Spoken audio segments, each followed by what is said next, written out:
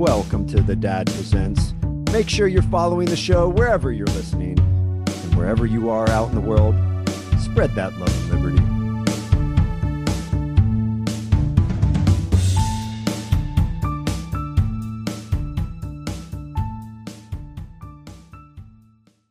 Let's go. How are you fine folks doing? Hope you had a tremendous weekend. I had a good one, man. Friday night, we partied with some other parent friends. We had a great time, getting together with other adults.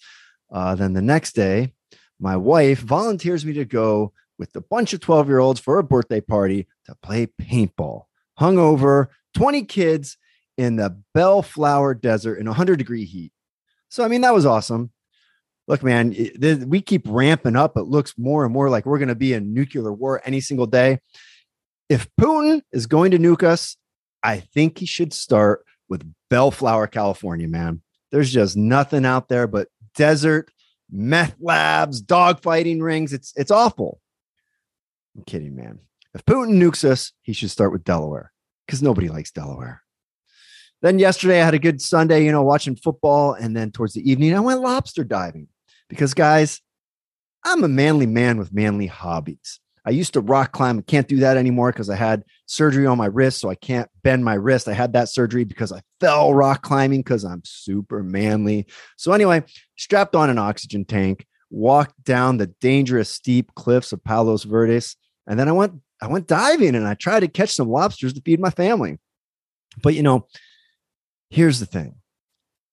As big as a manly man as the dad is, when it comes to sense of direction, I'm an Asian lady, man. I am an Asian lady when it comes to sense of direction. Actually, I'm worse than an Asian lady. I am a blind Asian lady with dyslexia. I get lost everywhere. I even get lost sometimes in my own neighborhood, and that's not a lie.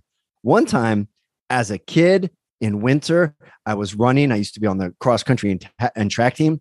I got so lost that I had to call 911 to rescue me. And that's a true story. I am an embarrassment to mankind when it comes to figuring out where the hell I am and where I got to go. I once had to sleep on top of a mountain in the desert in Arizona because I was hiking and I couldn't figure out how to get back down the mountain. And it was Arizona. There's no vegetation to confuse you. It's just up and back down. I don't know, man. It's wild. It's wild how you can be so bad at certain specific things. Anyway, so I went diving underwater with no guide, alone at night, and it got a little dicey because, like another way that I am super manly is I have a consistent ability to overrate my skill level, and I'm consistently overconfident in my personal abilities. So, yeah, it was a bad decision. Sure, I'd never been night diving before, and sure, I'd never even actually gone diving without a guide before, but I could handle it. I had a compass.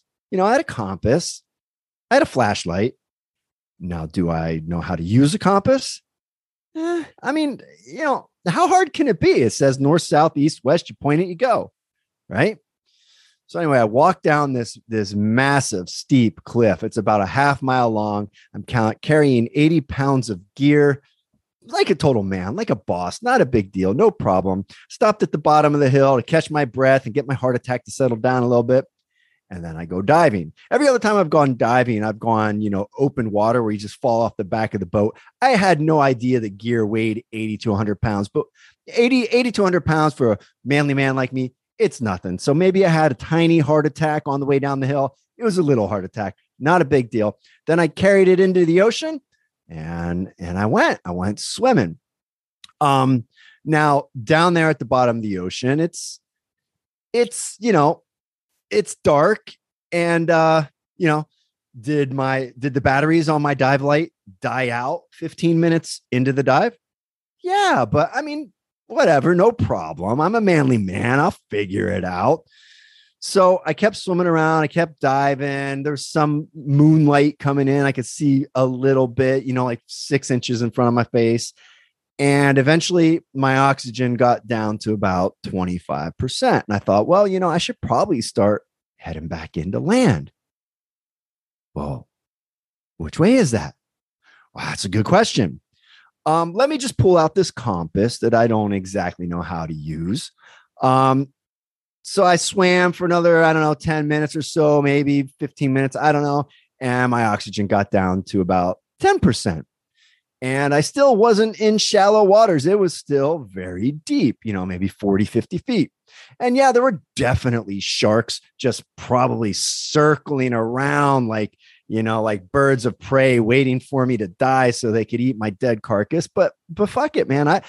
I once punched a tiger shark in the face in Belize in 2015. And that's a true story. You can ask the bride. So this manly man is not afraid of a couple sharks. So at 10% oxygen, I decide I got to surface and look around and figure out what's going on here because I'm low on oxygen. Not because I'm scared, but just to confirm that I'm definitely going in the right direction. So I ascend to the top, get up there. I look around. Well, guess what? It's pitch black outside. There's no lights on the beach. We're in Palos Verdes. There's no lights on the beach. I don't have a flashlight. And I'm too far out to see the land. Maybe I've been swimming in the wrong direction for the whole time. I don't really know because I can't see anything. Can't see shit. So maybe I'll just hold my breath right now and make the dying process faster and less painful. I had enough oxygen to descend one more time and give it one last go. And I figured if I ran out of air down there and, it's really no biggie, I could just take off the tank, ascend, swim the land in whatever direction that happened to be. I don't know. So anyway, I'm here today. I'm talking to you. So obviously I lived because I'm a man and I figured out how to use the compass, and men figure out shit just like I figured out how to fix my wife's dryer last week. Blue collar Joe got it done. She doubted me. She wanted me to buy a new dryer, or she wanted me to hire a professional. Lady, I got you. Blue collar Joe, he got you. Men fix things with their bare hands. So anyway, I got out of the water, walked up that hill, probably a half mile up the hill with my 80 pounds of gear. Now, did my heart start tightening up a little bit? Yep.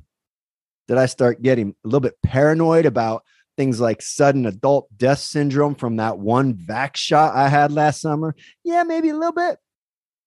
But I powered through because that's what a manly man does. I powered through. And later that night, my family was eating some delicious lobster that I bought at the grocery store because men provide with their bare hands. So, other things have been going on out here in California. So much has been going on in California. I can't even get into everything that's been going on in California. But one thing I do want to touch on is a very dear friend of mine, his 12-year-old got expelled from school for some absolute BS. And I'm not going to get into it because it's not my place to say and put it out on blast. But basically, he was in the vicinity of an alleged racial incident between kids. Now, I know the parents, I know the kid.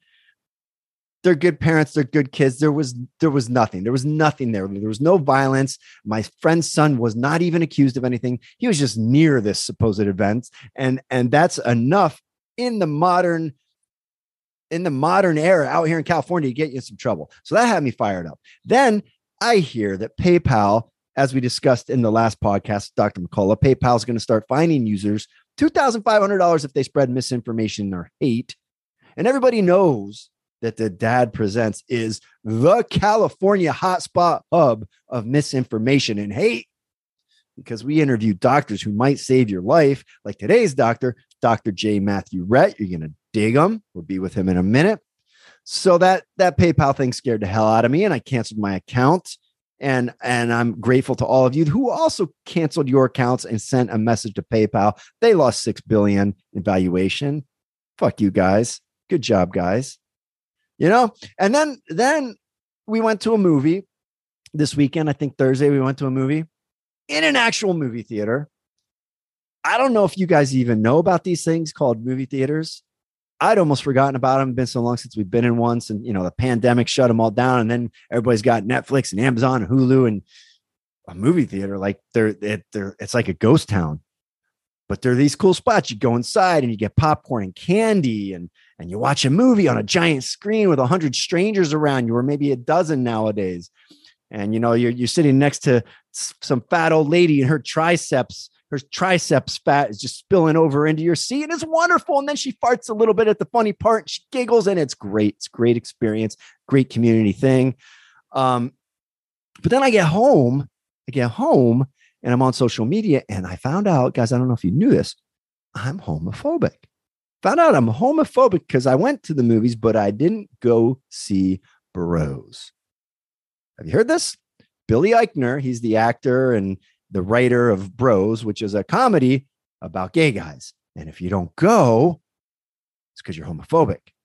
And apparently nobody went because it completely bombed, and Billy Eichner blamed its failure on homophobia.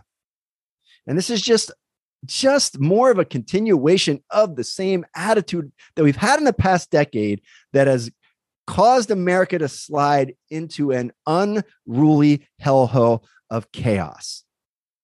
Nothing is ever my fault. Not my fault. It's always someone else's fault. I'm the victim. It's your fault. You didn't go to the movie. I'm a victim. Billy Eichner, maybe your movie bombed because maybe it sucked. Maybe you suck at making movies, Billy. Did you ever think of that? Maybe you're a shitty actor. Or maybe it sucked because you made a romantic comedy, and the people who usually like romantic comedies aren't dudes. They're women. Okay? And maybe women, they don't want to see a romantic comedy where they can't fantasize about being Rachel McAdams falling in love with Ben Affleck or whatever. They can't put themselves in the shoes of the gay guy who's trying to get the gay sex, right? They can't put themselves in that character's shoes. So maybe it failed because women can't relate to it as well as they can a movie starring Rachel McAdams and Ben Affleck or whoever. Or maybe it failed. Maybe I didn't go to this movie because I didn't want my kids watching a movie with 2 hours of dudes sucking each other off. I wouldn't take them to a movie with 2 hours of somebody motorboating a woman's tits, right? I wouldn't do that. So why am I going to take them to a movie where 2 guys are sucking each other off for 2 hours? Because essentially, I read the reviews. It's kind of what it was. It was a very graphic movie. That doesn't make me homophobic. It makes me a good parent, Billy Eichner. Your movie, it's filled with raunchy sex scenes. I wouldn't take my kids to see Eyes Wide Shut, bro. I'm not homophobic. Not perfectly comfortable around gay men. I enjoy the company of gay men. They make me giggle. They make me giggle like a little gay queen. I find them very entertaining and lovely people. I even like gay entertainment. I took my wife to see Brokeback Mountain on opening night. You know why? Because it was a good movie. It was really well done. One of my all-time favorite shows is Queer as Folk. Queer as Folk. I think it was a Showtime show. It was set in Pittsburgh about 5 gay friends, and it was fascinating. And the writers knew how to weave a good story and make me laugh. And I love a good story. I'm a storyteller. I like to laugh. So I watched every single episode of that show. I don't even know how long it lasted, but I watched them all. Queer as Folk. It's a great show. Go check it out. I watched that Matthew McConaughey stripper movie. I can't think of the name of it right now, but I watched that movie at home alone, bro. I watched a Matthew McConaughey, Tatum Channing stripper movie alone. That might actually make me gay. Why did I watch that alone? The bride was in bed. She wasn't there with me. Why did I watch it? Well, it was really entertaining. It was on TV. I turned it on. I was curious and it hooked me. It was a good story. And also, Tatum Channing, he's got them bumps. He has a great ass. I'm kidding. His ass ain't that great. My ass is better. I got a better ass than Tatum Channing. I'm just saying it. See, there goes that classic male overestimation of one's self-worth. Super manly. But yeah, I'm okay with watching another man shake his ass on stage. Doesn't bother me. My wife and I, we went to the Philippines, I don't know, 2015, something like that. I don't remember the year, but we were there. And it just so happened to be the last time the Steelers got into the playoff or into the Super Bowl. And it was the AFC Championship. And the only place I could watch it was at a gay strip club. And I've never missed a Steeler playoff game. So I took the wife and we went and we watched it on a 12-inch TV screen up in the corner, and it was fine. You know why I'm okay with all that? Because it doesn't intimidate me. It doesn't weird me out. And I'm not worried I'll turn gay because I've been a straight guy for 49 years. I'm not worried about it. Right? I didn't go see your movie Bros because it looked stupid and because I don't like romantic comedies. Not into it, bro. I like movies like Fight Club and Pulp Fiction. You know, I want to see some drugs and I want to laugh and I want to see some girls in itty bitty things. I'm just not into it. And I'm definitely not taking my kids to it. Come on. Americans are not homophobic. Stop blaming failure on other people. And stop it with all these terms like homophobia, racist, transphobic, all this stuff. First of all, homophobia. I don't know anyone who's afraid of gay people. I don't know any straight man who's afraid of gay people. They're just not that tough most of the time. Now, I would estimate that probably 20% of straight men are a little uncomfortable with gay men. I know some guys like that. But so what, dude? So what? Is it a crime? Is everyone expected to be comfortable with everybody's lifestyle? Are they? It makes you phobic if someone's lifestyle is not relatable to you or you're not completely comfortable with it. I mean, they try to paint this picture all the time like it's all the minorities against straight white people, specifically straight white men. Straight white man, you're bad, you're bad, you're bad. Right? Everybody else is being persecuted by a straight white man. And it's just not like that. Look, man, I know racist gay people. I know some racist ass gay people. Okay? I know some racist ass gay Filipino minorities. I know a metric shit ton of homophobic black people. And I'm not going to use that word, homophobic. I know a metric shit ton of black people who are not comfortable around gay folk.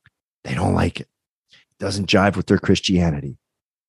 And maybe they're a little bit afraid that it might turn them gay. I don't know. But judging from all the people I do know, I would say there's a whole lot more black people who are uncomfortable with homos. No. Whole lot more black people who are uncomfortable with homosexuality. And a whole lot more gay people who are racist than either one of those applying to straight white men. So straight white people have been beating themselves up with white guilt for a decade. And guess what? White people ain't better for it. Communities are not better for it. Black people aren't better for it. Shit needs to stop. I know some super over the top religious people. I grew up with that, right? I also know some far left liberals who are uncomfortable with super religious people. Does that make those liberals religious phobic? Does it? Because that's the mindset you're in. Like if you're not that lefties are in, if you're not comfortable with somebody's lifestyle, it's a phobia and you're a bigot. So lefties, are you bigots when you're not comfortable with someone's praying at your kid's school? Does that make you uncomfortable? Does that make you a bigot? You know, sometimes I take the trash out to the garbage can in my underwear because when I'm home at night, I'm in my underwear. Some people might be uncomfortable with that. Does that make you racist or phobic? The entire neighborhood can see me every night sitting in my jacuzzi naked. I don't give a shit. I go out to that jacuzzi. I paid a lot of money for that jacuzzi. I worked hard to get that jacuzzi, and I like to sit in that jacuzzi naked. I know some of my neighbors aren't comfortable with that. They're fine to avert their eyes, right? Sometimes I hang out in my backyard. I smoke meat. I listen to music. I drink beer and I shoot my 22 at the empties in the backyard at Redondo Beach. Is it legal? No, it's not, but I do it. And that makes some people uncomfortable. Now, are they bigots because they don't want to see my big swinging dick in the hot tub or because they don't like the fact that I'm shooting my 22 in the backyard? Does that make them bigots? Are they bigots? No, they're not. I'm an asshole for doing those things a little bit. And they're not comfortable with it. And that's normal life. And there's some straight people who are not comfortable with the homosexual lifestyle. And that's okay. They're not bigots. Like, what does this thing become where if you're not comfortable, you're a bigot? If you don't want to date a trans woman, you're a bigot. If my wife, God forbid, dies tomorrow, she dies tomorrow, I'll be on Tinder immediately. I'll do the proper. I'll wait till after the funeral. Then I'll be on Tinder swiping for 22-year-olds. I missed out on that whole Tinder scene. I got married too young. Actually, I got married at about 35, but I got married before Tinder. I blew it. Not the point. Not the point. If my wife would die tomorrow and I got back into the dating scene and I refused to date a trans woman, meaning a person with a penis calls themselves a woman, I'm a bigot. I'm a bigot for not being into dick. It's fucking nonsense, man. I got single buddies right now who are liberal and who are dating. I promise you they're not dating trans women with peckers. And I promise you they don't think they're bigots. And they're not bigots. If you don't want someone with a penis to compete against your daughter in a swimming contest, you're a bigot. You're not just a protective dad who loves his daughter and wants her to have a fair competition against other women. No, you're a bigot because you don't want her getting her ass kicked by some 6'4" lady with a pecker. You're a bigot. If you don't want to see Billy Eichner's terrible ass movie, you are a bigot. If you don't pay me, a gay black woman, yeah, I'm a gay black woman. That's how I identify. And if you don't pay me to educate your office on why they are passively racist, you're a bigot for not giving me your money. That's quite the scam, right? That's going on in corporations all over America. They pay these lesbian black ladies to come in and educate them on why they're racist. And they get tens of thousands of dollars for these seminars. What a scam. I want to run that game. I want to run that game. How can I make that kind of money? I mean, are you starting to get it? Are you starting to get it? You're a bigot. That's it. Straight white man, you're a bigot. No matter what. That's why I don't really, when someone calls me those things anymore, I know I'm not those things. So I don't even argue it. I just say, yep, okay, that's me. Racist, bigot, transphobic, homophobe. That's me. Don't care. Don't care. You're a bigot no matter what.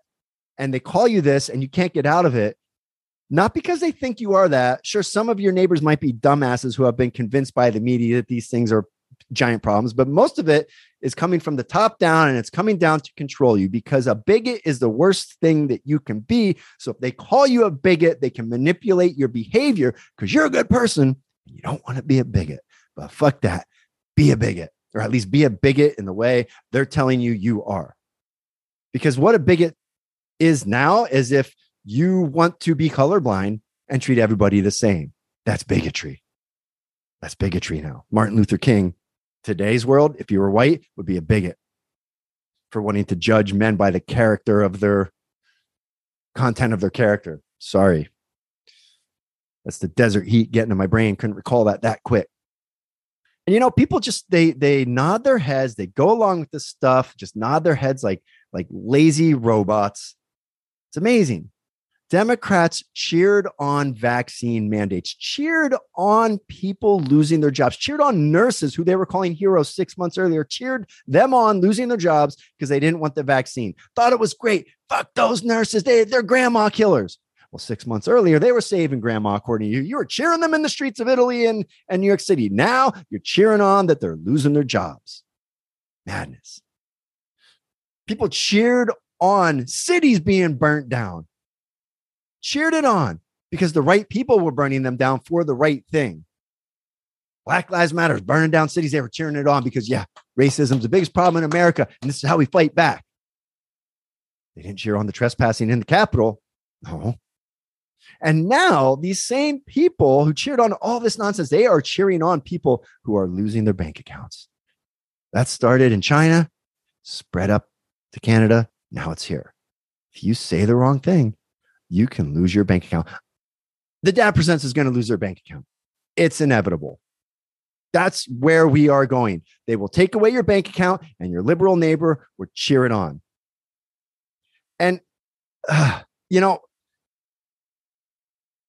as I learned history in grade school and high school, I could never wrap my mind around how Nazism happened. Like, sure, this one dude was a crazy motherfucker and he didn't like the Jews and he blamed all the world's problems on the Jews and he wanted to get rid of the Jews. But how do you get the rest of the population to go along with that and start grabbing little Jew babies and sticking them in an oven and killing them? How do you get a population to go along with that? Could never wrap my mind around it because he's a good person. I'm a good person. Most people I knew were good people. They would never grab a Jewish person or any kind of person and shove them in an oven. What are we, a society of Jeffrey Dahmers? No, we're good people. But now I get it. I get how that happened. It happened because people are weak-minded follower bitches.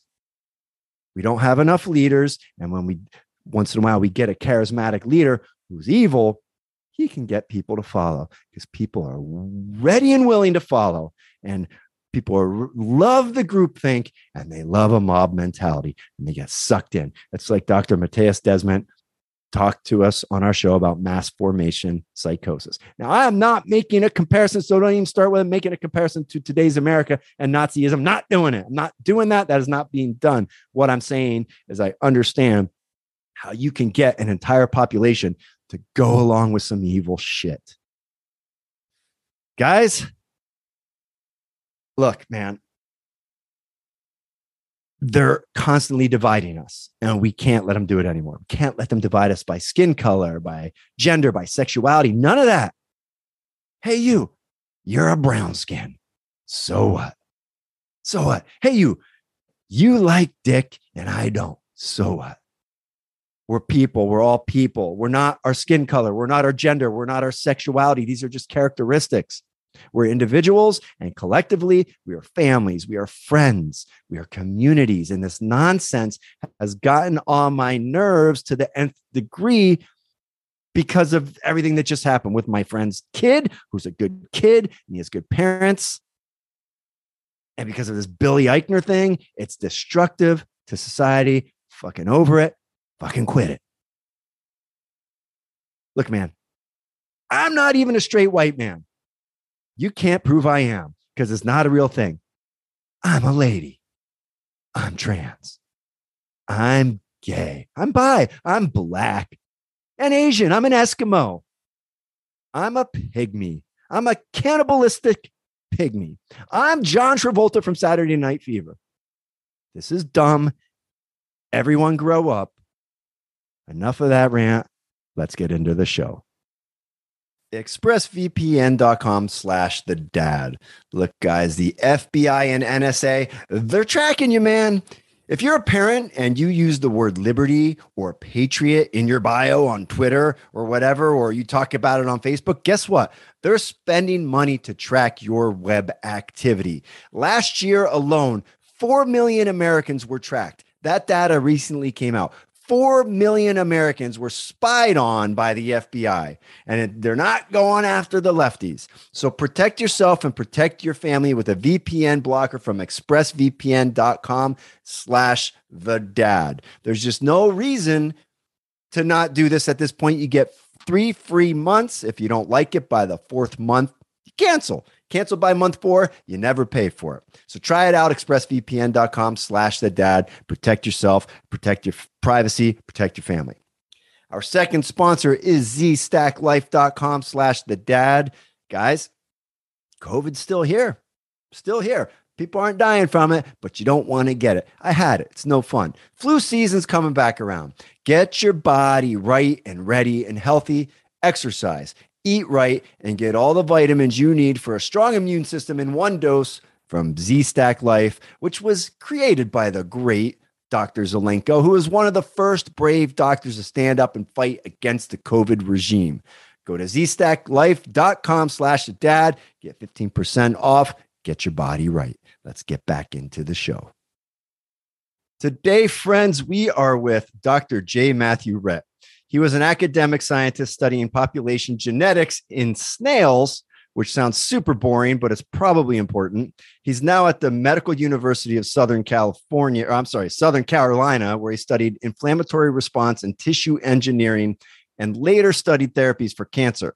Now he works in the medical communications field, mostly in oncology. Dr. Rhett has a super impressive resume. He's highly published, but mostly I wanted to have him on the show because he goes by the name Jay Matthew, and so do I. And I've never met another Jay Matthew, so that's pretty cool. So, Dr. Jay Matthew, how you doing? Good. Yeah, thank you for that introduction. Yeah, I don't think I've ever met another Jay Matthew either. Yeah. Just to correct a couple things. So the population genetics, that was something I did as an undergrad. I wouldn't say I'm a population geneticist. Right. And I'm no longer at MUSC. I left MUSC a couple of years ago to work in medical communications. Right. And I'd say the rest of it is about correct. Okay, so I got about 20% correct. Right. It's close enough. And, I mean, like, you were saying that my publication record is impressive, but, I don't see myself as, any kind of special scientist or, I'm not, highly published in Science or Nature or any of the high impact journals that, a lot of the more famous scientists are well published in. I would categorize myself more as, sort of a workaday scientist. I'm, there's a 1,000 other scientists just like me that are working in academia and industry and, all right, and medical communication. So, I mean, I think that stop being humble. It's good. We got it. There's people more qualified on certain things, but you've been published. I looked at some of them. It's impressive stuff. Well, yeah, and I'm very qualified to talk about molecular biology and cell biology, which I think pertains to a lot of the what we've all experienced in the last few years. And so I'm not saying that I'm not qualified. What I am saying is that I think that my experience and my knowledge represents a lot of people that are out there in the scientific world that you don't hear from just because, we all need jobs and, it's if you have an opinion that is not in line with the greater narrative, I mean, that's a concern. I've had colleagues in the last couple of years that, have expressed very disparaging opinions to me about, anti-vaxxers and, just people that won't get vaccinated or just don't buy into the narrative in some way. And, usually they're not aware of, my vaccination status. And, I don't really think it's anybody's business anyway, but, they're expressing it to me without necessarily knowing. They just assume, right? Mm-hmm. It's kind of assumed that if you're in science, medicine, you're vaccinated. That's what. And I mean, I know, several people that, got vaccinated just because they needed to keep their job. Mm-hmm. A lot of us have loans that we have to pay back, and they're afraid that especially people who have gotten MDs, they might have $500,000 in loans, right? And they're and their at least families. 10,000 of that can get forgiven now. So now they would only have 490,000. Yeah, maybe 20, right? If right, I think if you had a Pell Grant. Oh, I see. Yeah, but and there are actually. In case people aren't aware, there are actually good ways, or, well, I don't know what you consider good, but there are ways that you can actually get your whole loan forgiven depending on where you've worked. There are loan forgiveness programs where if you work in nonprofit sector or like state-funded hospitals, that kind of thing, especially if they've changed the rules recently, but it used to be that if you were doing like work with patients and stuff like that, then you could get your loan forgiven over a period of years. Yeah. So. Yeah. Well, I too was saddled with loans, and loans were a big factor in my 20s and 30s trying to make that monthly payment. And I've come to realize that the reason my loans were so expensive is only because the government enables that. They make it impossible for you to get out of your loans. So whatever they've done this time, we don't have you on to talk about loans, but whatever the government is now doing to forgive loans, it's only going to lead to bigger debt for the next generation of students. So we're going to come circle right back to this problem. It's all government created. Yeah. But okay, so you know a lot about inflammation and whatnot, and I understand from my limited knowledge of the medical profession and what I've talked to from doctors and working in medicine myself, and also just being a person who's had to get very involved in my own healthcare because I've had a lot of problems over the years. I understand that inflammation is at the center of most disease processes. So, number one, is it, and what can people do? What would you recommend to people to lower their risk of inflammation and disease? Well, yeah, before I answer anything, first I'll clarify that I'm not a medical doctor. I have a PhD in biomedical sciences, and I do not give medical advice. So I don't want anybody to mistake anything I say for medical advice. My personal feeling is, well, so first of all, to answer your question about inflammation, the context I studied inflammation in was in wound healing and implanted devices. So I worked in the Department of Surgery at the Medical University of South Carolina, and it turns out that surgeons put a lot of stuff in people. There are pacemakers that get implanted. There are cosmetic implants. There's meshworks for hernia repair, all kinds of things, and your body reacts to all of these things like they're a foreign body. Mm-hmm. So what I can tell you about the inflammatory response is that, especially when it comes to these situations, it can be damaging to your own system because the initial part of the inflammatory response, it's through cells called neutrophils that are sort of like kamikazes. They come into a wound and just sort of release a lot of peroxides and cytotoxic chemicals the idea is to clear bacteria and provide sort of a clean space for wound healing to occur. In the context of like general health, I think it's pretty well known that things like obesity are sort of systemic inflammatory states. So my personal feeling around inflammation and health in general is, to try to, for most diseases, cancer, heart disease, those are the two big killers. But also COVID, it's known that there's a correlation between obesity and all of these diseases. So, you can reduce your risk for just, joint health, everything.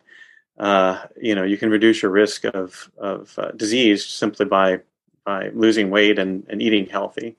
Yeah. Yeah. Well, yeah, we're fat in America. We're a fat population, and we have more cancer than ever before.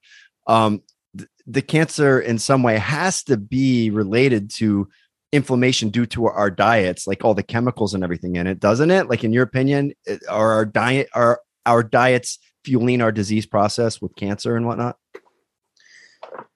I'm sure that depends on what you're eating, right? If you're eating, a lot of McDonald's, then I'm sure that's well, a lot of people are. That's a staple of a lot of people's diets, especially out here in the cities. That's just reality.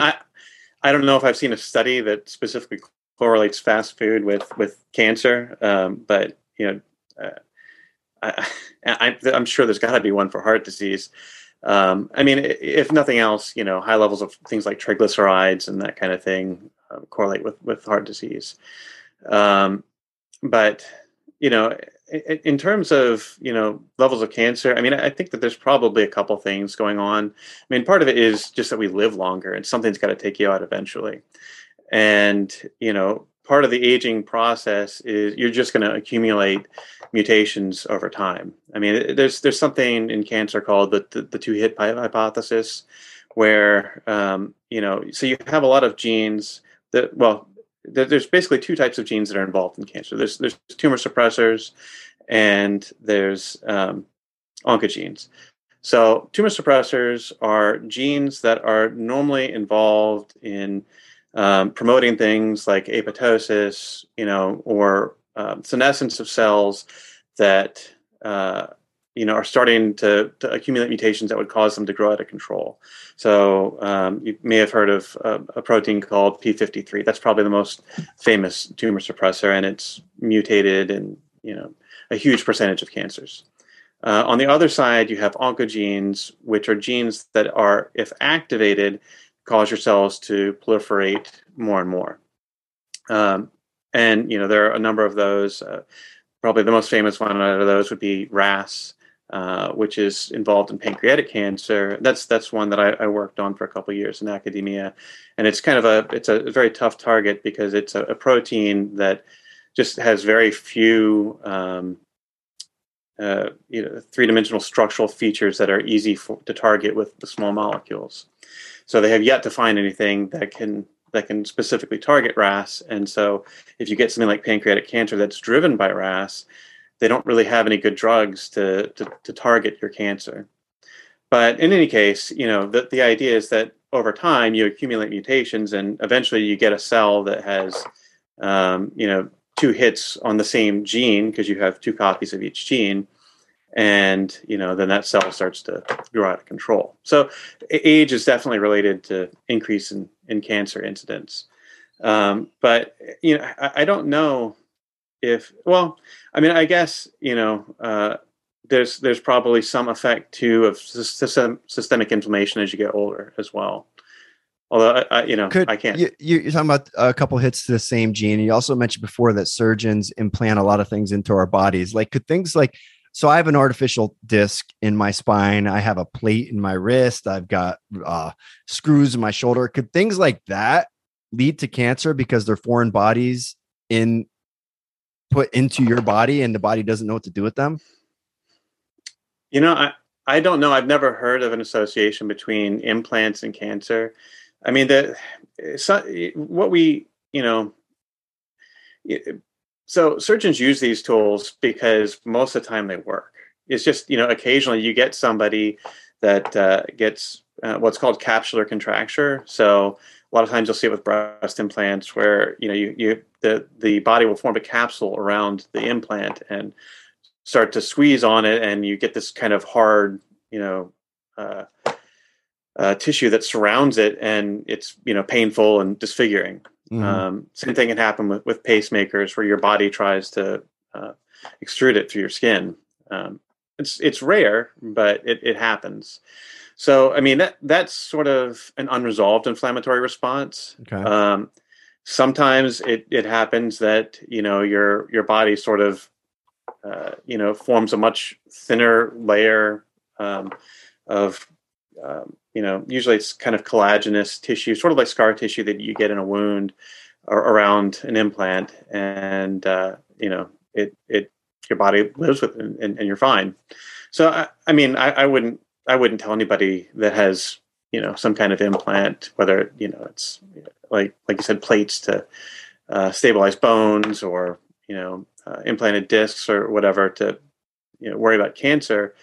I mean, I guess my feeling about any kind of medical intervention is just you just want to make sure that the juice is worth the squeeze. And I think that medicine tends to oversell. I think you're 100% right on that. Like solutions. I realize that now in my 40s, and I think that's changing in the culture because of COVID. I think most people, you go to a doctor and you trust that doctor. You blindly trust. Like you have two conversations with a guy, and then you let him cut you open and fill you up with whatever he thinks is necessary. Sometimes you don't know the names of the procedures he's even doing. And we're raised to have trust in our institutions and in our professionals, and a society needs that to be healthy and go forward. But I believe that COVID has built so much distrust into society that people are trusting medical professionals less.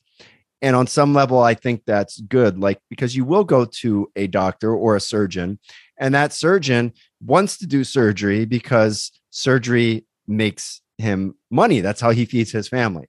So they will have a tendency to oversell a surgery, and it's good for the patient to be a little more hesitant and ask questions and not just jump at that. And I think that's one of the benefits that might come out of COVID, is that people are now asking more questions of the medical community.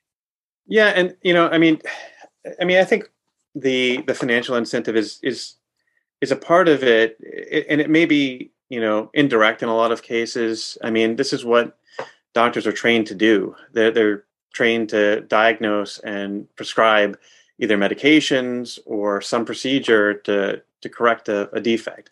Very rarely, I mean, like type 2 diabetes is a huge problem in our culture, and it leads to things like heart disease and cancer. So, I mean, maybe that's all part of the increase in cancer rates.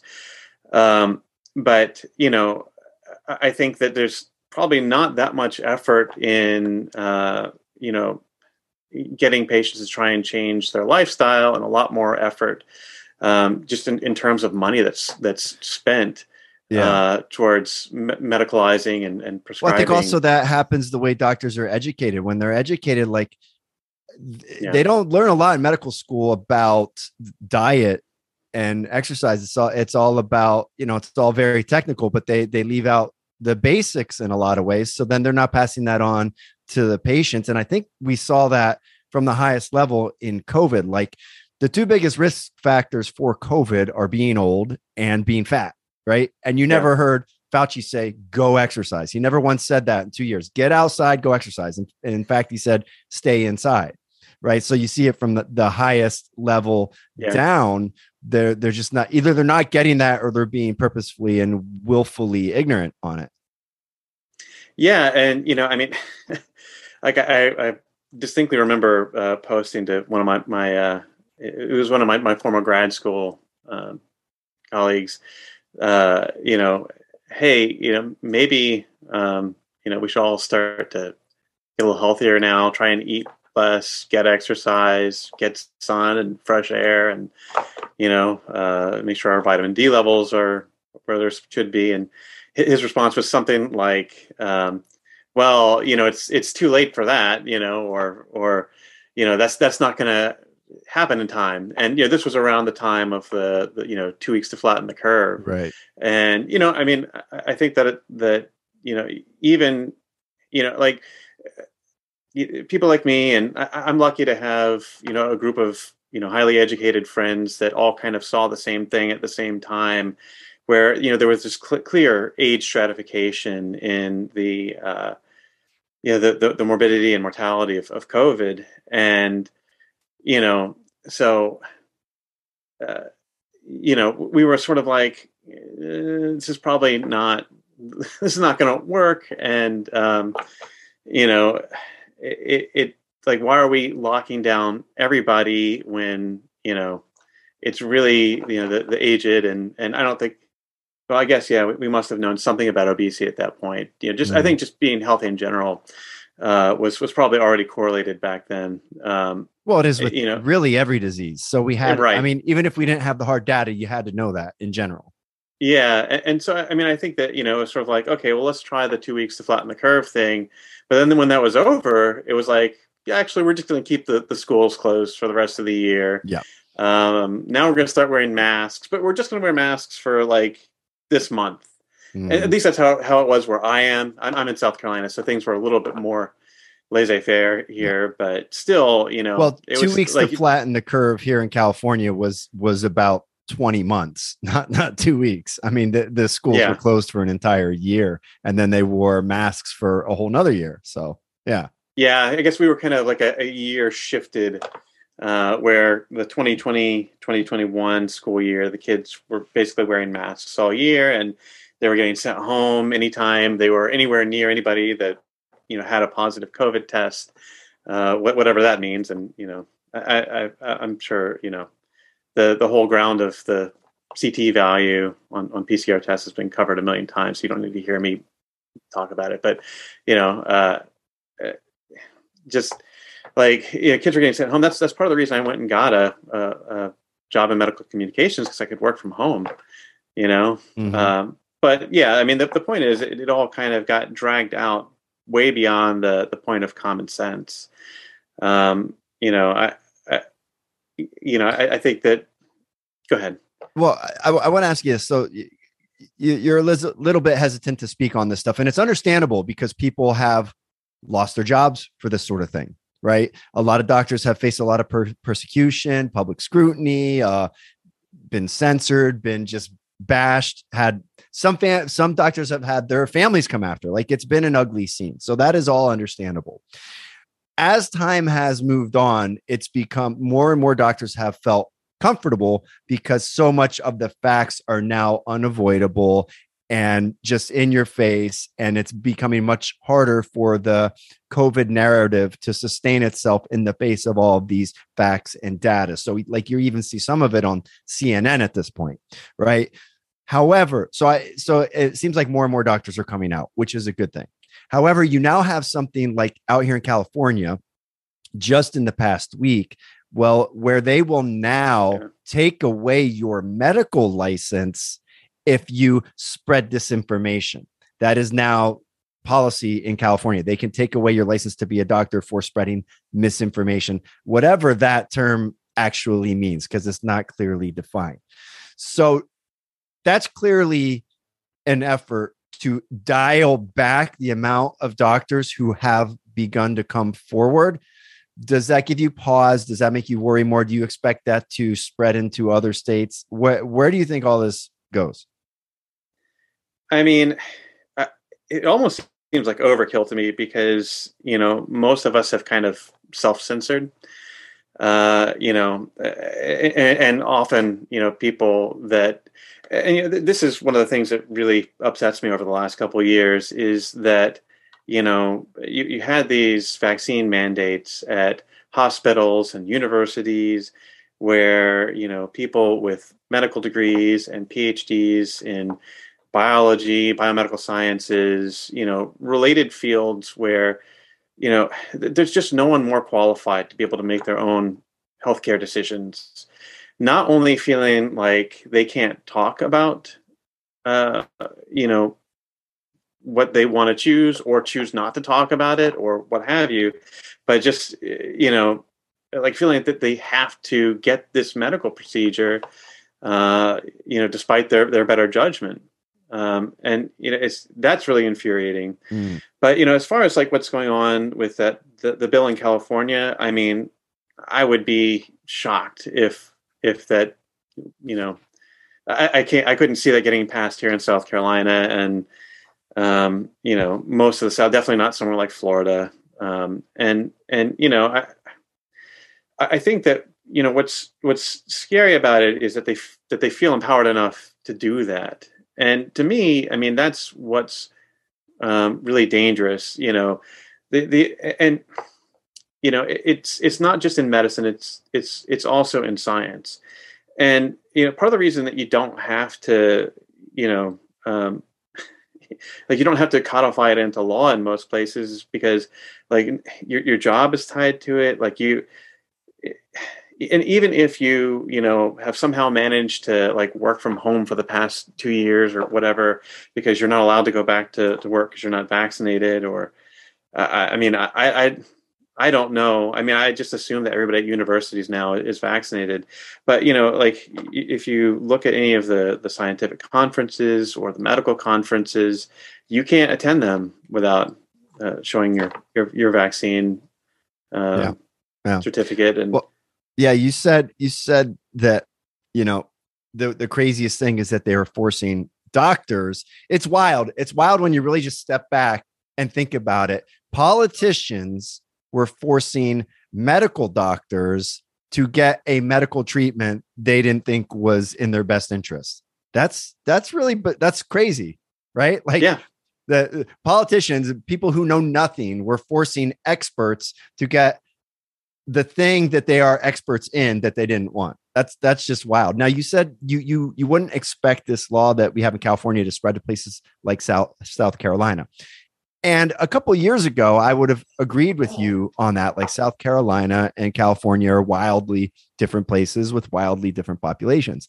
But we also here in California just had this new law passed again by Gavin, the dickless mannequin mayor or governor, where by 2035, they will not allow gas powered cars to be sold.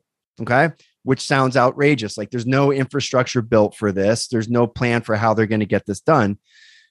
Also, in 17 other states have agreed and signed on to do exactly the same thing as California. Like they have not even written their own law. They're just like piggybacking California. So apparently California has a lot of power nationally. So where you say you wouldn't expect that to happen, I can't say I agree with that because I've just paid attention the last 3 years. Like these authoritarian policies seem to start in California and New York, and then they spread everywhere eventually. Well, I think maybe I can provide a little optimism. I mean, first, I would say that, there's been a lot of people that have left California in the last couple of years, and those are, unfortunately for the people remaining in California, those are probably the people that disagree with those types of legislation and policies. But, I can speak to my own sort of, political leanings and what I've seen, sort of a trend I've seen in people who have thoughts similar to me, which is that, I started out very much on the left. I voted for Obama in 2008. And, and that's probably where my disillusionment with the institution started because, this guy who, was a real big hope to a lot of us for, things like closing Guantanamo and stopping the wars. Right. And, None of that happened. No, and including, socialized medicine, which, I've changed my opinion on it. But at the time, I thought that I mean, philosophically, I think that, in Western culture where we have as much resources as we do, there's just not a good reason why everybody shouldn't be taken care of. Now, having said that, I think that things have changed. But let me go back to what I was saying about political leanings and how I've shifted over the years, and what I've seen, in similar people with similar dispositions is that a lot of us became disillusioned. We recognized that there was a lot of corporate influence in politics, and that in like the in 2012 I didn't even vote. The 2016 and 2020 elections, I voted for Bernie in the primaries, and then voted for Green in the generals. But over the last couple of years, it's become clear to me that there's so much political influence from moneyed interests that I don't trust our government to run things like healthcare, because I wouldn't want a system where even if everybody was taken care of in some way, they're still receiving medical treatment that is based on the profits of insurance. Well, wouldn't be insurance companies anymore, but at least for-profit pharma. So I've sort of slowly shifted over into a more libertarian perspective, just because I think that, even if, we did want, socialist policies, we couldn't trust our government the way it currently operates. We, kind of have to, get rid of all these influences. I think you just described to a degree the path I went on, although mine started happening after the Iraq War. And so many former liberals who now lean libertarian, because what you eventually realize is that government is captured by big business. Right. Big business and big government are in a partnership and they take care of each other. And we all just get screwed. So there's the idea of socialist medicine sounds beautiful. Like everybody should be able to get all the healthcare they need, but it doesn't work in reality because the controlling bodies of that will always be corrupted. They always end up corrupted, and it just ends up not working. And it takes, and I think that's why most young people who are good people and see the world as this bright, beautiful, good place, and have ambition and hope, and want everybody to have a good life. They start off liberal. And then slowly, as the realities of the world hit them, they realize, well, those things just don't really actually work in practice. It just doesn't work, because evil rises up, and people are greedy. Greed takes over and corrupts government. Let's get back to cancer. I wanted to ask you about something, because you invented a peptide, or I guess you co-invented a peptide with anti-cancer properties. I read a little bit about it. I really didn't understand it.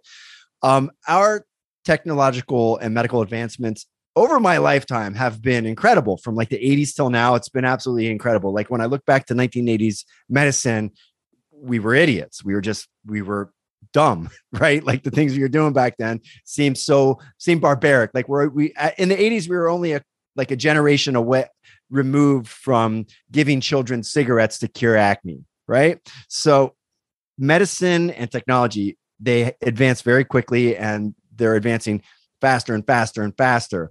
Are we getting closer to curing cancer? And what exactly was your peptide? What was that all about? So, okay, well, maybe I'll talk about the peptide first. So my graduate work and my work as a faculty at MUSC was based around a protein called connexin 43. It's a channel protein that is involved in propagation of electrical signals in heart tissue. So that's kind of where I really started, was actually in cardiovascular biology. But in the process of trying to figure out how this protein was regulated, to try and understand maybe its role in arrhythmias and myocardial infarctions or heart attacks, we were using molecular tools to probe what its different parts did. So the peptide I was a co-inventor on. I mean, there was several other people that worked on this.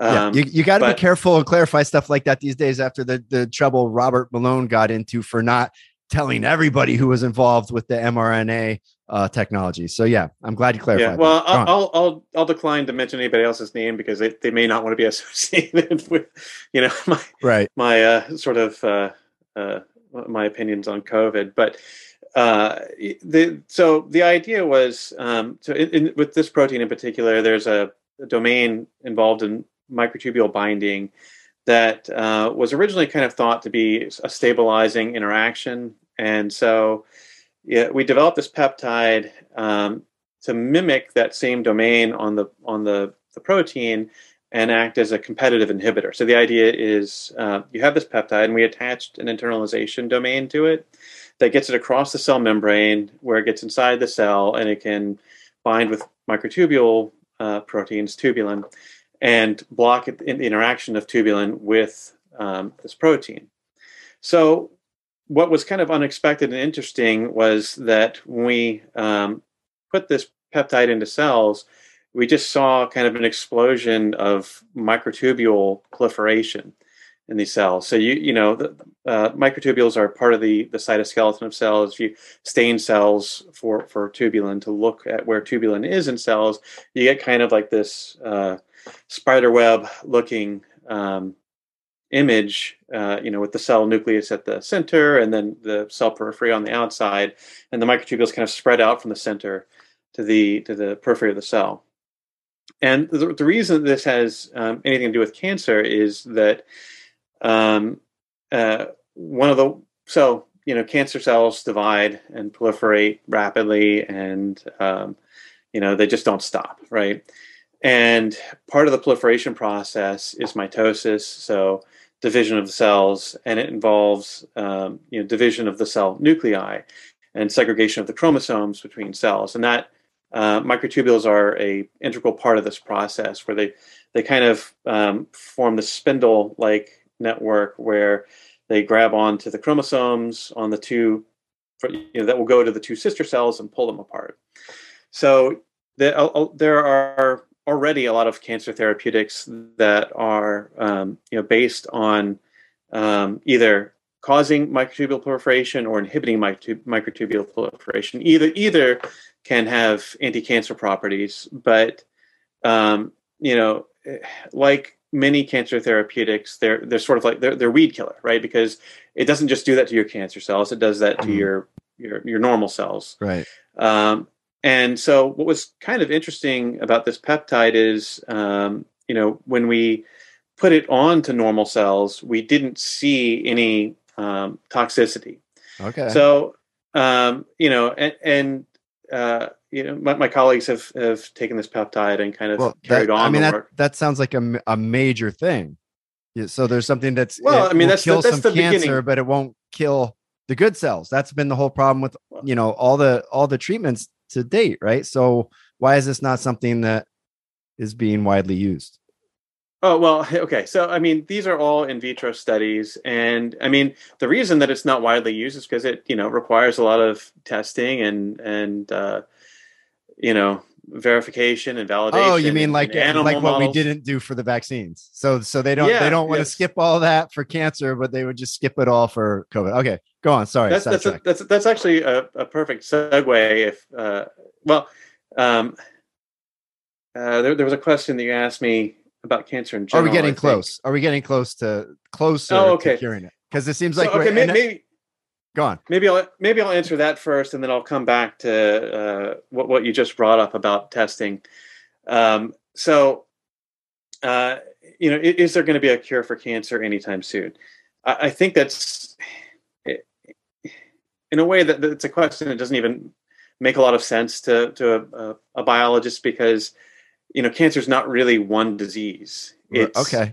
I get you. That makes sense to me too. But I'm not trying to say that you're not making sense. I'm just saying that, in the same way that there's no biological definition of race, there's no one thing that you can call cancer except for cells overproliferating, right, and killing you because they take up all of your nutrients and resources. But there should be a way to stop the process of that happening, right? So not necessarily a cure for cancer, but something to prevent the proliferation of cells from running wild. Is that a better way to ask it?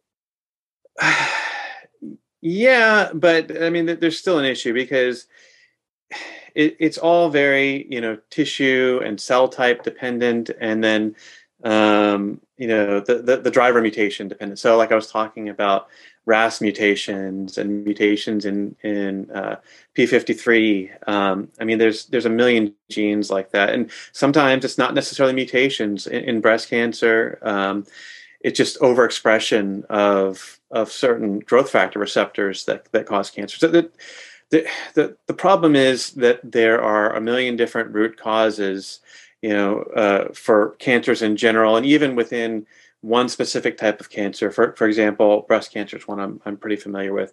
There are multiple different what are called molecular subtypes.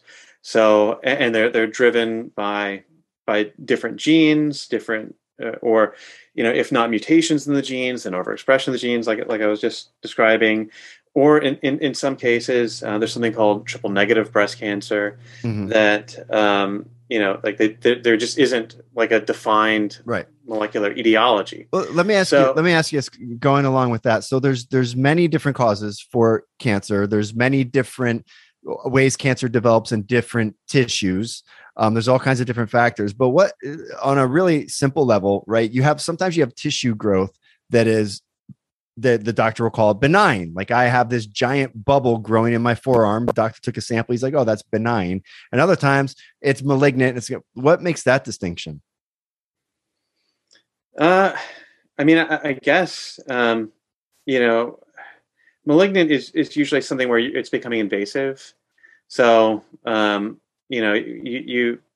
that's where you start to see like spread of your cancer to the local tissue, to the local lymph nodes, and then from there it can become metastatic and travel to the rest of your body.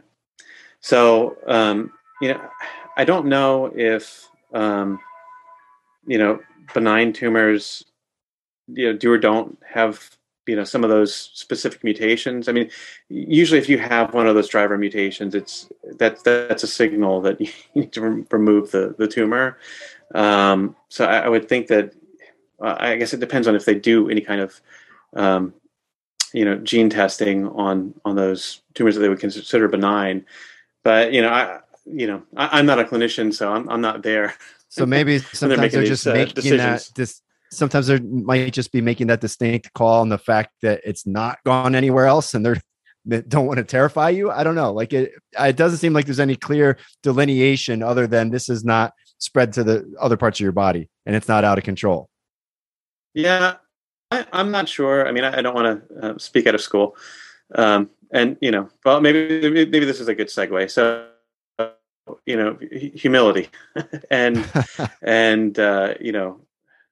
knowing what you don't know, and uh, not being arrogant or hubristic. I mean, I think that this has been a huge problem in the last couple of Yes, years. absolutely. I was completely shocked, and they just started, injecting millions and millions of people with a gene delivery system for a viral spike protein. And going back to what you were saying about testing, part of the reason that I chose not to get vaccinated was, they had these clinical trials, and their outcomes were really good, but a typical occurrence with clinical trials is that the benefits are exaggerated and the adverse events are you know, uh, minimized compared to what happens when you put whatever drug out in the real world. That's Yes. Thanks, sweetie. Sorry, that's That's okay. my 7-year-old there. It is for the Halloween carnival. Okay, thank you, honey. I'll sign that. Halloween carnival. Oh yeah, we got one of those coming up too. Yeah, and thankfully they can go there without being masked or whatever. But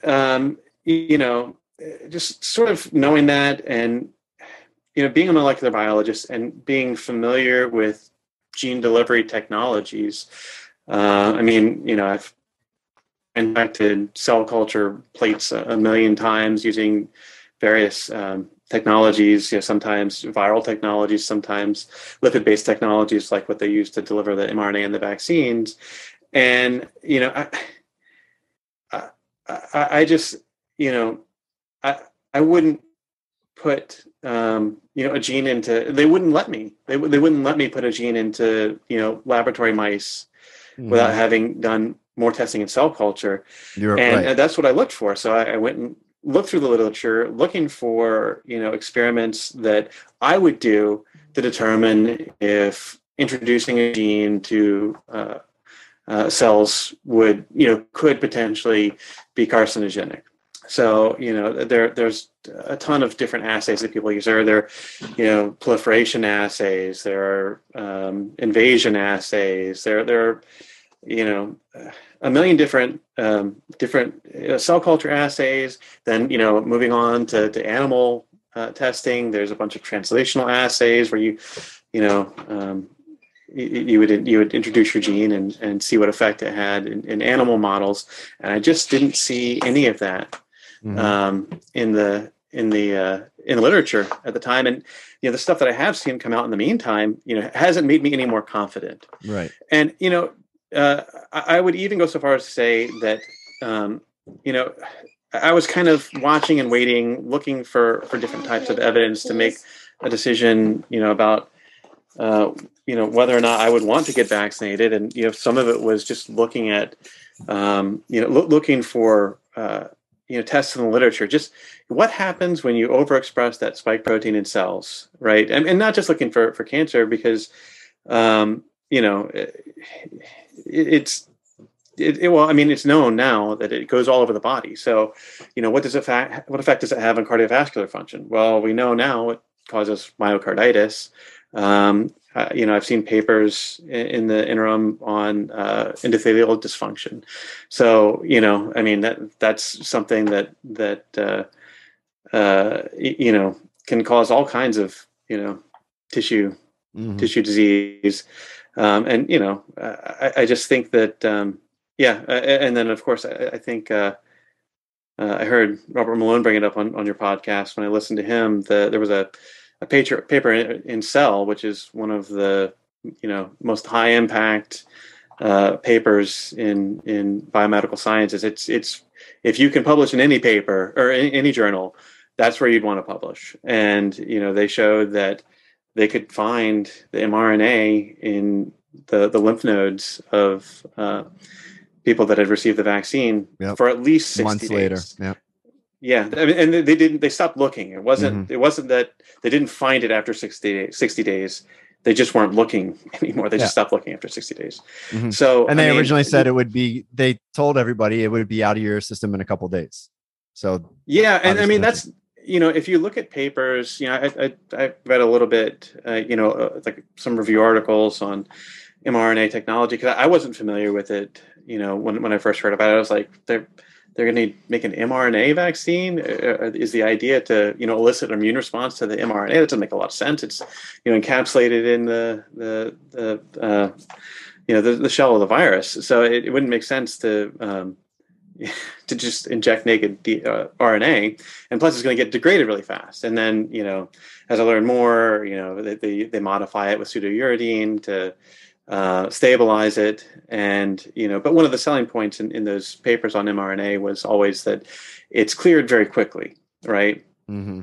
Because you wouldn't want to express a gene, some viral protein permanently. It seems like a bad idea. And so I think that was kind of an unexpected finding. It's another one that there've been a lot of unexpected findings, and you really hit it with the humility comment, because we have a pandemic, we have an emergency. I get it. People, they want to get something out there fast, so they're skipping some of the steps. I can almost understand that, skipping some of the steps because we think this is going to murder the world. That's how it was put out to us, right? But so they skip the steps using this Emergency Powers Act, which you can only use if there's no treatment. So then they have to make sure there's no treatment. So anybody who's presenting that this is a treatment for COVID has to be silenced. So they had to silence hydroxychloroquine, they had to silence ivermectin, they had to discredit all these things so they could have their emergency powers, so they could skip all the steps to get this vaccine out there. Okay, so fine, you get the vaccine out there and you did it in a rush. But how about a little humility? We don't actually know the long-term effects because it's brand new and we skipped some of the steps. So we're not going to force you to take this. All right. Because we don't exactly know that. If they would have just done that one thing, okay, we don't know the long-term consequences. And we didn't test this as thoroughly as we probably would have in normal circumstances. So take it at your own risk. Then, okay, fine. But they didn't do that. It's like, this is a perfect solution. It's going to cure COVID and it works 100%. And if you don't take it, you're a dumb asshole. That was how they pitched it.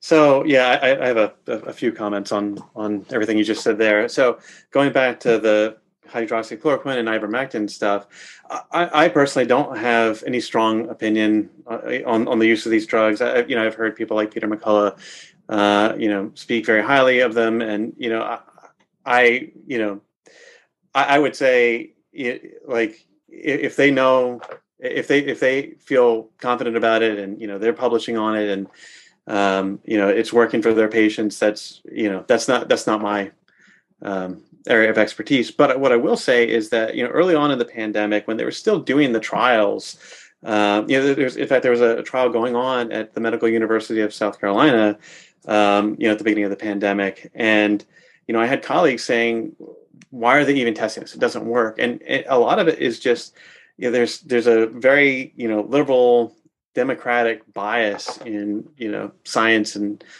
more science than medicine, but science and medicine in general. And they, it's just like anything that Donald Trump said, it was like, it had to be bad. Right. So, there was, I think there was like some Trump derangement syndrome going on there, but also, the lack of humility and a lack of honesty, right? I mean, another thing that I recognized with those vaccines right off the bat is they're monoantigenic, right? So it's just one protein. It's just one of the viral proteins. Traditional vaccines, you're using either an attenuated or an inactivated virus that, so you're introducing all the bits of the protein. Right. Yes. Or all the bits That's a good of the point. virus, rather. Yeah. And, so your body has a chance to respond to all of it. And so, I recognize it as a concern that these vaccines could be leaky right off the bat. And so, this is what I was going to say earlier about, in my own personal decisions, I was kind of waiting to see, is there any evidence that this is a sterilizing vaccine? There's never been, a widely used mRNA. I don't think any mRNA vaccines in humans before this. So, does it really work to, sterilize the disease and prevent either infection or transmission like traditional vaccines are supposed to work? And, it didn't take long before we started to see what were called breakthrough cases. And now it's just, I think you just call it cases because it clearly doesn't. It clearly doesn't stop you. And you're making the distinction between the mRNA and the traditional vaccines. They did eventually make some traditional vaccines. Did they fare better? I don't actually know. I don't either. I mean, I think that, like Sinovac, I think that's one of the traditional ones. I don't know if they made one in Russia. I honestly have not looked at any of their clinical data. I have no idea. It just really, it seems to have not been publicized widely if they do work well. I have seen stuff about what is it called? Is it Novavax, or it's the one where they embed the spike protein in sort of a I think it's like a lipid based vesicle and then inject that into you. So it's not genetic, at least, but it seems like people are still having issues with that. Just the J&J was not genetic. No, it was. I'm sorry. I mean, it was not an mRNA. They inject the spike protein in you, but it was not help us make the distinction that the mRNA is getting your body to produce the spike protein within you. Right. And then the Johnson & Johnson, they're just injecting the spike protein. Is that the distinction? So Moderna and Pfizer made mRNA vaccines. AstraZeneca and J&J made adenovirus-based vaccines. So the adenovirus-based vaccines, they're just a viral vector for the gene. So they are introducing the spike gene to you. Yes. Adenovirus introduces it extragenomically, so it's not integrating in your genome, supposedly. I mean, this was an issue I had both with mRNA and the DNA-based or the adenovirus-based vaccines. Is you're still introducing the gene. You don't really know what's going to happen. Like weird things happen in biology, and that's where some of the humility comes in. It's, having experience just working with cells and working with lab animals, you just get unexpected things happening because we just don't have a complete understanding of biology. Right. Very far from it. So the way that the adenovirus-based vaccines work is that the adenovirus enters your cells and releases the DNA, and then the DNA gets transcribed to RNA, mRNA, and then that gets translated to protein. So it's sort of a step removed. I think that maybe the reason that some people favored the adenovirus-based vaccines is A, they were one and done shots, and B, you're unlike the lipid nanoparticles that were encapsulated the mRNA vaccines. Your body has seen adenovirus before if you've ever had a cold. Well, an adenovirus-based cold anyway. Probably we've all been exposed to adenovirus at some point. So, but at the end of the day, they were still both inducing your body to express spike protein. I don't know what if there was systemic distribution like we've seen with mRNA vaccines with the adenovirus-based vaccines. I haven't seen anything about that, but there's the leaked evidence out of Japan from the Pfizer, the few Pfizer animal trials that they did there, where they injected it in I think it was rats, and then found the lipid nanoparticles in the liver and the ovaries and testes and everywhere, basically, to varying degrees. So you knew it was getting systemically distributed.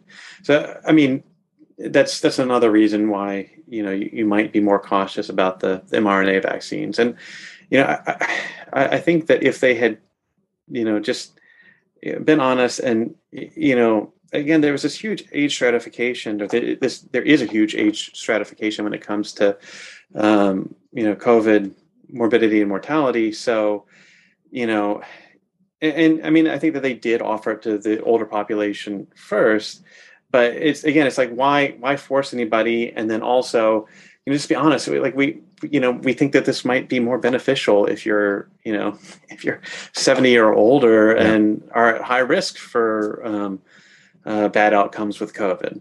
And yes. And then I think that I don't know. Well, it's not, when I've had enough doctors on, I've had enough other people on at this point. I think it's a foregone conclusion. I wouldn't expect you to back this up, but they weren't honest about it because there's corruption in our government and corruption between government and the pharmaceutical industry. And a lot of money was at stake here. So they weren't honest. They weren't humble because a lot of money is being made. That's really what it comes down to. After all the doctors I've interviewed, it's just obvious as day. Like Dr. Fauci is not so dumb that he really thought that this was going to be 100% safe and effective. There's no way. Well, I can speak more to, just like I said, I'm everyday scientists, right? I mean, a lot of us really did, buy into everything. Like, it was a little frustrating to me because, when I would bring up things like the PCR CT value, and I validated this with the head of the path lab at the university I was at. So, I knew like they were actually running the PCRs way out into the, 40 cycles and accepting that as a positive result. Yeah. And, I even asked, that's intentional. Aren't you concerned about that? Yeah. Right. But, I think that, everybody really wanted to believe in science, which, philosophically for me is just like it's like an oxymoron. It's like belief is sort of antithetical to the scientific process. It's not right. It's not a religion. It's not you don't need belief. It's it's evidence based. Yes. Yes, you don't need to believe. Yeah, your belief does not matter. It doesn't change the facts. The facts are the facts. Right, and so people wanted to believe that other scientists had good reasons for designing the assays this way. People wanted to believe that the vaccines would work. And the general consensus is, okay, mRNA is not gonna stick around as labile. mRNA is not gonna change your genes. The lipid nanoparticle technology. Oh, it's been tested before. I think people, even in the sciences, at least, like I said, everyday scientists. I can't speak for someone like Fauci, although, I have my opinions about anybody who kind of rises to the leadership in academia and the funding agencies like the NIH. But I think, like most people, a lot of scientists, even though they really should have known better, like they just wanted to believe and they wanted something that would work. And I think that they were, genuinely afraid of COVID, and they just, they were, again, I think there was a lot of, politics mixed into this. If you watched CNN or MSNBC back then, you're just looking at the COVID case count going through the roof, and mortality and deaths going up. And, people were scared. People wanted to buy in. Most healthcare professionals had good intentions, but there's a corrupt few at the top, and the system is corrupt. So people can be taken advantage of because of their trust and their fear. That's what it really boiled down to. Doctor, we're kind of running out of time here. Is there a final thing you want to get through to everybody? I guess I would just say that, going back to the, being humble, and not hubristic or arrogant, that, there's so much that we don't know about biology, and, and there's, we could do a whole other podcast on this. In fact, I kind of intended to talk a lot about this, but, there's a lot of issues just in, the academic process for doing science. So there's a lot of reasons that, you kind of have to be extra skeptical, really, of you're talking about what's published.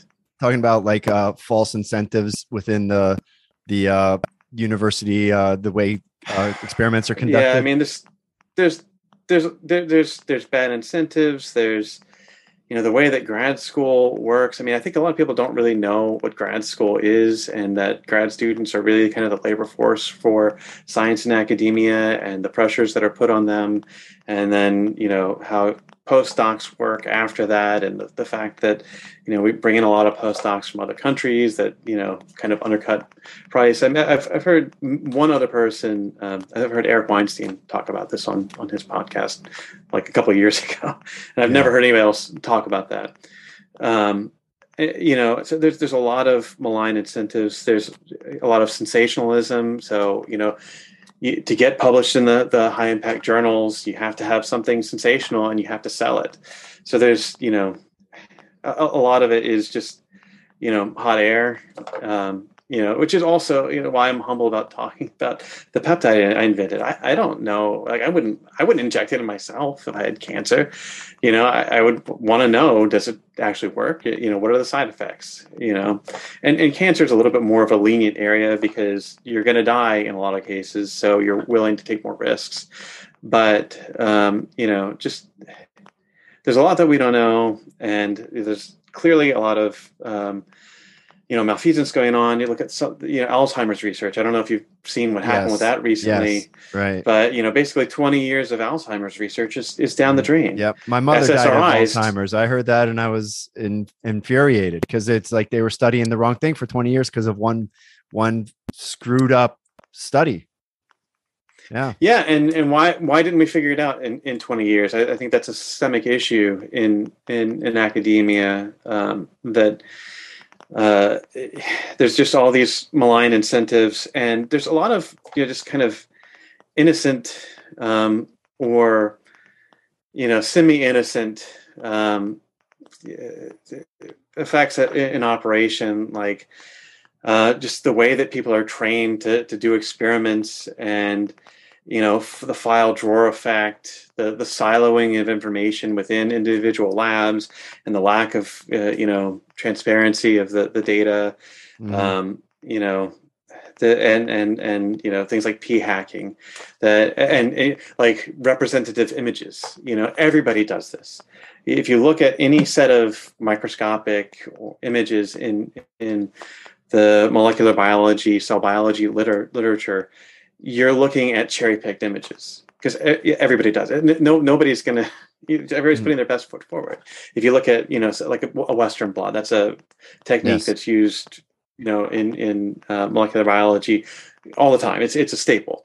And when you produce your Western blot image for a paper, you crop out the bands that you want to show. Usually you're cropping out a bunch of bands that you don't know what they are. They're dirty. It's just it's whatever else your antibody is sticking to, or maybe it's your blocking. I mean, there's so many methodological concerns that are you familiar with the work of Peter Boghossian and James Lindsay and their papers? I've seen.